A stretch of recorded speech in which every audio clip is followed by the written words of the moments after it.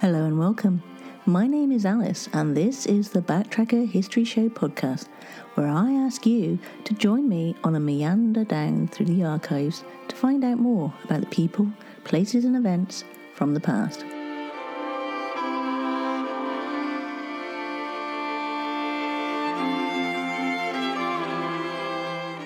Most of these podcasts have been specially edited from a Bradley Stoke radio show in Bristol, England. And one of the great things about this podcast is that I can go into more detail about each story because there are no time constraints. And it's really easy to show your support just by spreading the word, leaving reviews, and sharing with all your family and friends. It really does help. If you want to get in touch with me with show ideas, comments, or information, you can via Twitter or Facebook by using @BacktrackerUK with a capital B, capital T, and a capital UK, or emailing me at info@backtracker.co.uk. Now, on with the show. Hello, and welcome back to the Backtracker History Podcast. You may have already noticed that this isn't Alice speaking. This is Nikki Druce from the Macabre London podcast. I'm standing in for Alice today because, unfortunately, she's damaged her arm in a nasty fall, and as such, she can't edit at the moment. So instead, she's asked me to share with you an episode from the Macabre London archives. So today, I've got the Valentine's episode that I did for a macabre mini-mystery that I'd like to share with you, and I hope it's a decent substitute for your regularly scheduled programming. The Macabre London podcast and YouTube show have been going since about 2017, and if you've never heard of it before, then hopefully this will be a bit of an introduction for you. And if you do like it, then please pop over to my podcast page or my YouTube channel and come and join the fun there. I put out an episode every fortnight, one which is a London-based show, and then the next one is a macabre mini-mystery from around the world. So I hope this episode makes up for the fact that Alice isn't around this week, but she hopes to be back soon once she's all healed up. So without further ado, let's get into this slightly now backdated episode of Macabre London, and I hope to see some of you popping by my podcast soon. Thanks very much, and enjoy! Hi everybody, and welcome to a Valentine's Day special episode. You know I couldn't let this joyous holiday of love, lasciviousness and lust pass by without comment, so today we're going to delve into a story which may just make you think twice about tucking into that delicious box of chocolates that's been gifted to you by your secret admirer, or it might just leave you thankful that you didn't receive any in the first place. Today we take a trip to the charming seaside town of Brighton, about an hour and a half's drive away from London, and explore the tale of the chocolate cream murderer.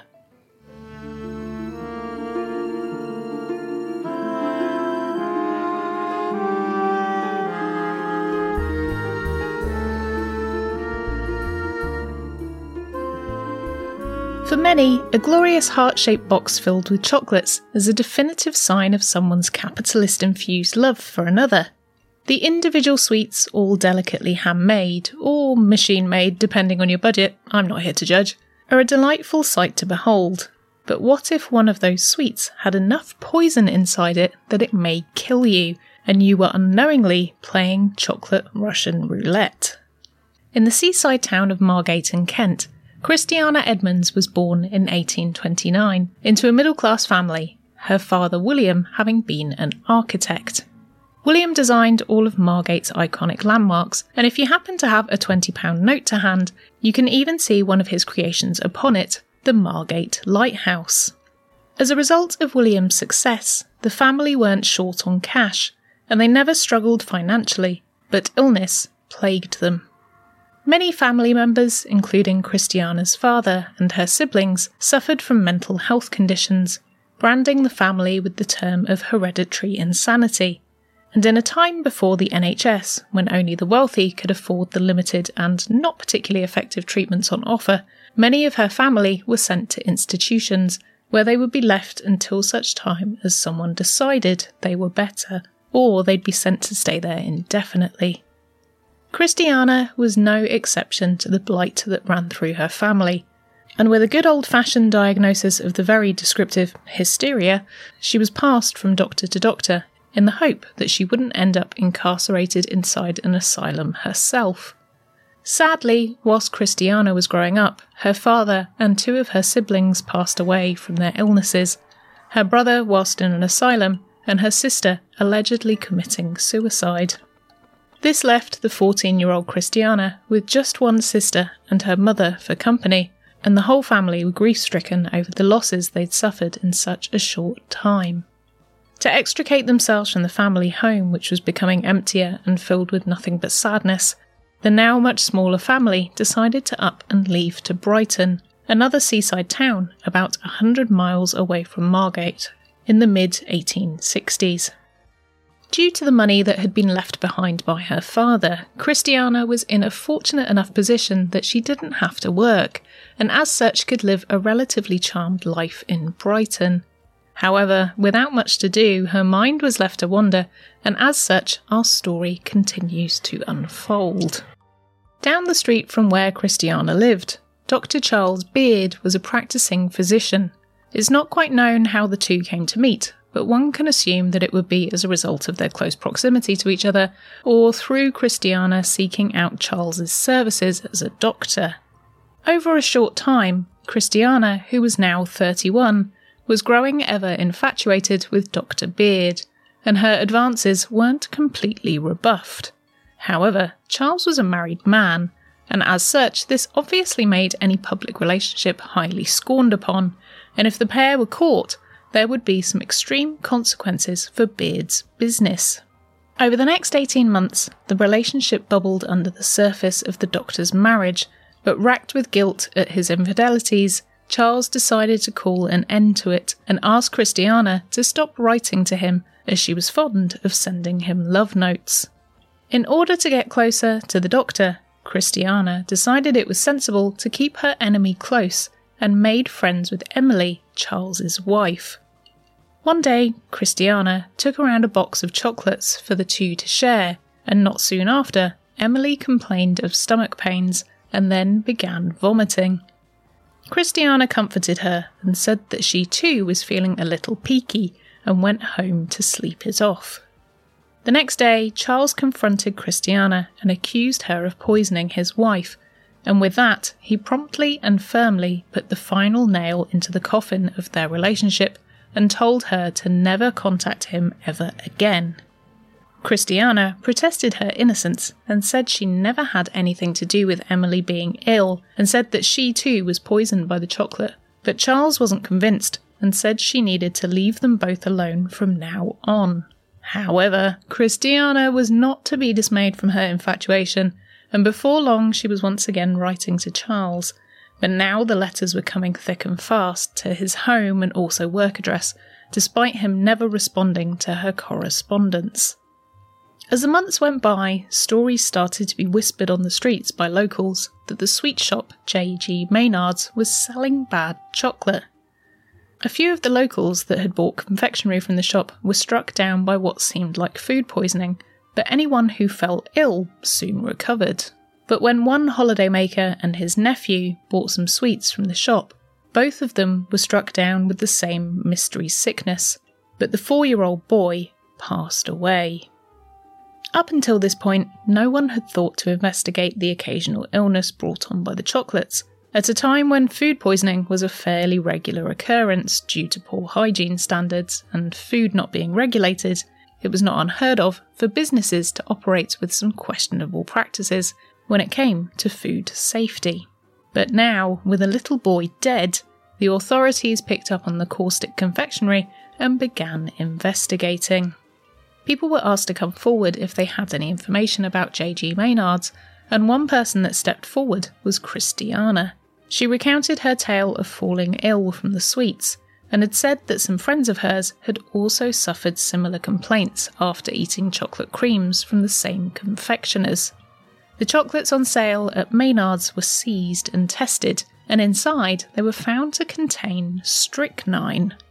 Strychnine was a common household poison used mainly for killing rats and insects, but there were no regulations on how much you could buy of this, and for anyone wanting to off someone, it was a fairly easy way of doing so without getting caught. Strychnine could easily be masked with sweet foods as it had a bitter taste, But other than that, it was odourless and colourless, which made it very easy to disguise.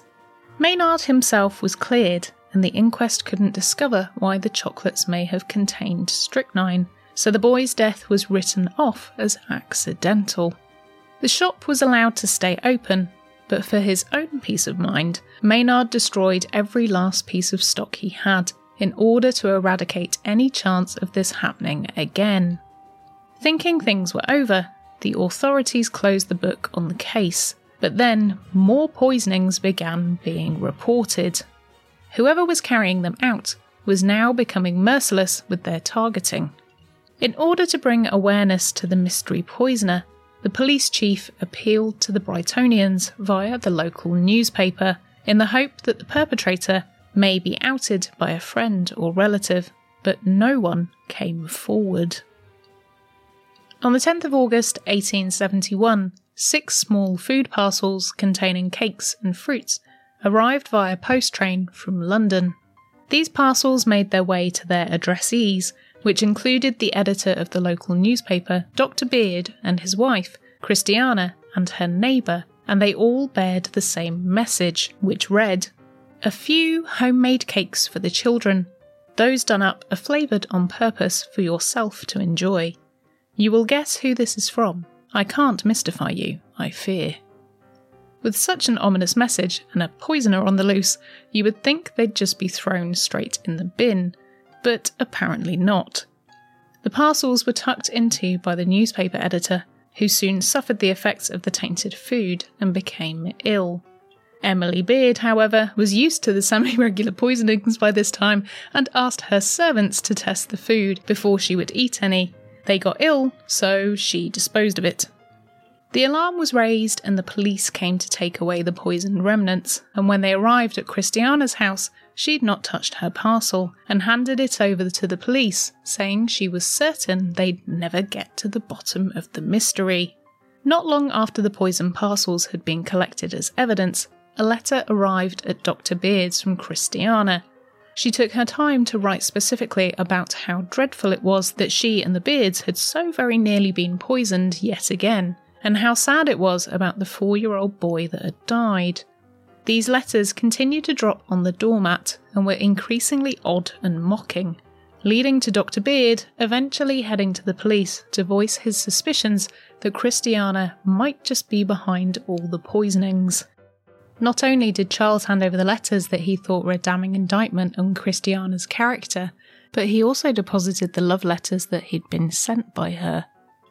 This was a risky hand to gamble on, as if the police were to uncover that the two had been having an affair, he would have lost everything. But knowing him and his wife's life were at risk, he decided to hand it all over to the authorities. With this, the police corresponded with Christiana and awaited her response.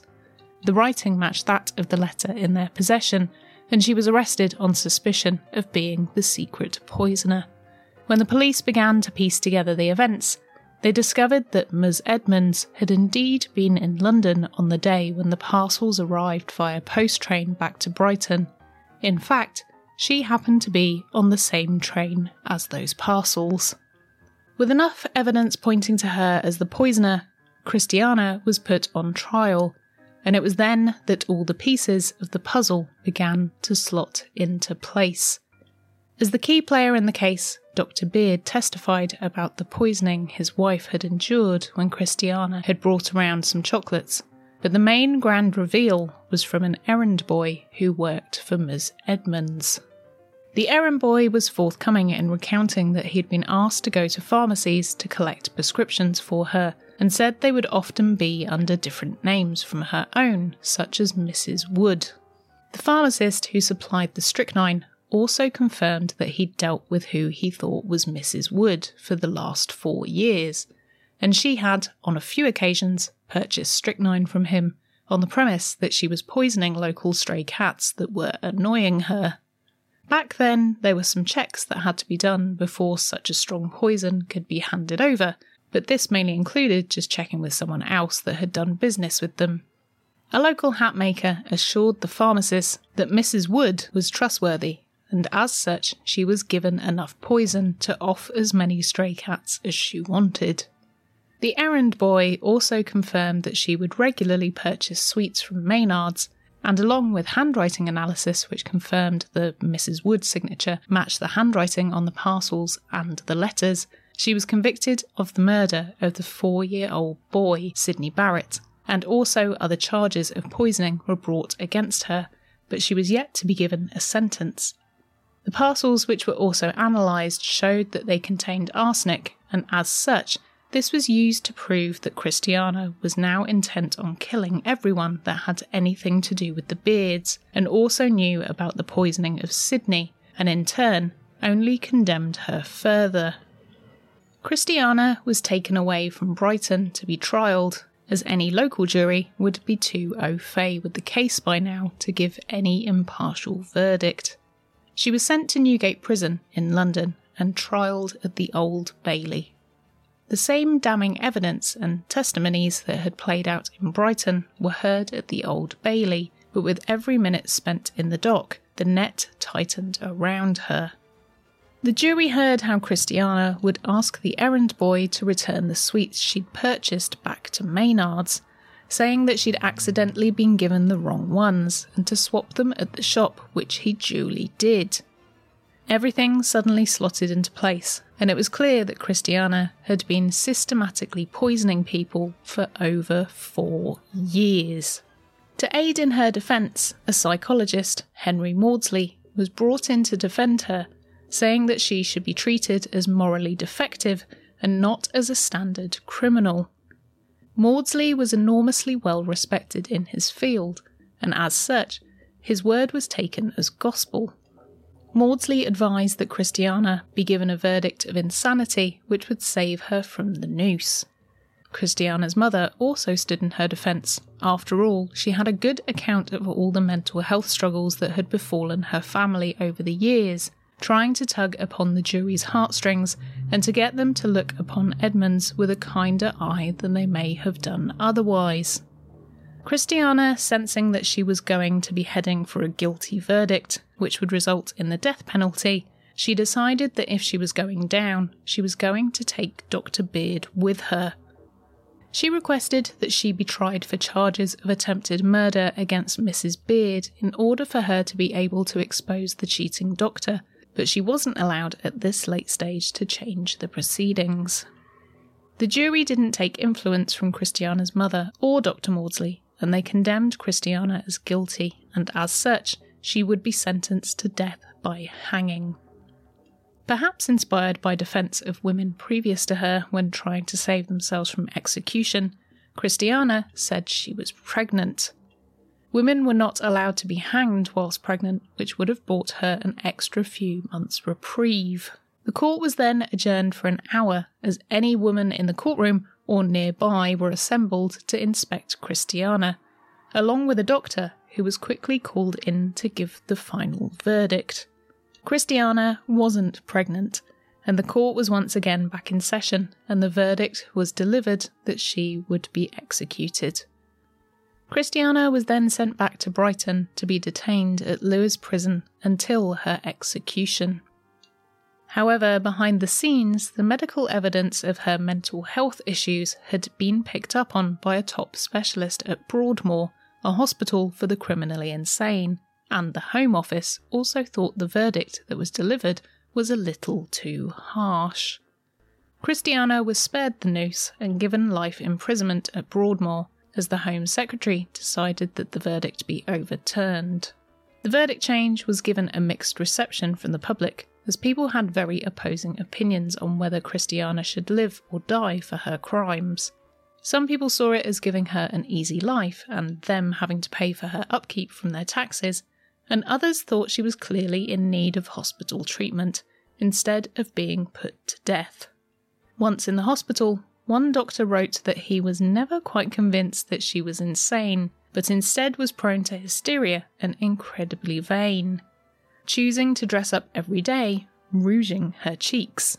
She was also told off for amassing a lot of false hair in her bedroom, which had been gifted to her by her sister, and she was constantly getting in trouble for using deception to get what she wanted against the staff. Eventually, her behaviour calmed down, and she relaxed into Broadmoor, becoming more privileged as the years went on for increasingly good behaviour. Christiana died on the hospital ward of Broadmoor at the age of 78, of old age. The life of Christiana was definitely a strange one. It's hard to know if this was a cold, calculated murderer, an extreme narcissist, or someone who just took revenge a few steps too far. Or if this was just a woman who suffered with some untreated mental health issues that were only exacerbated by those around her. Luckily for those in Brighton, Christiana couldn't help but incriminate herself due to her need to brag, which ultimately led to her downfall, which resulted in an extreme crime of passion. So this Valentine's Day, as you hand over your £20 note to buy your heart-shaped box of chocolates, spot the lighthouse upon it and be reminded of Christiana. And should you be the lucky recipient of some chocolate creams, then you may wish to get your servants to try them first. Who am I kidding? There aren't any servants around here. I guess we'll find out later if that's a problem.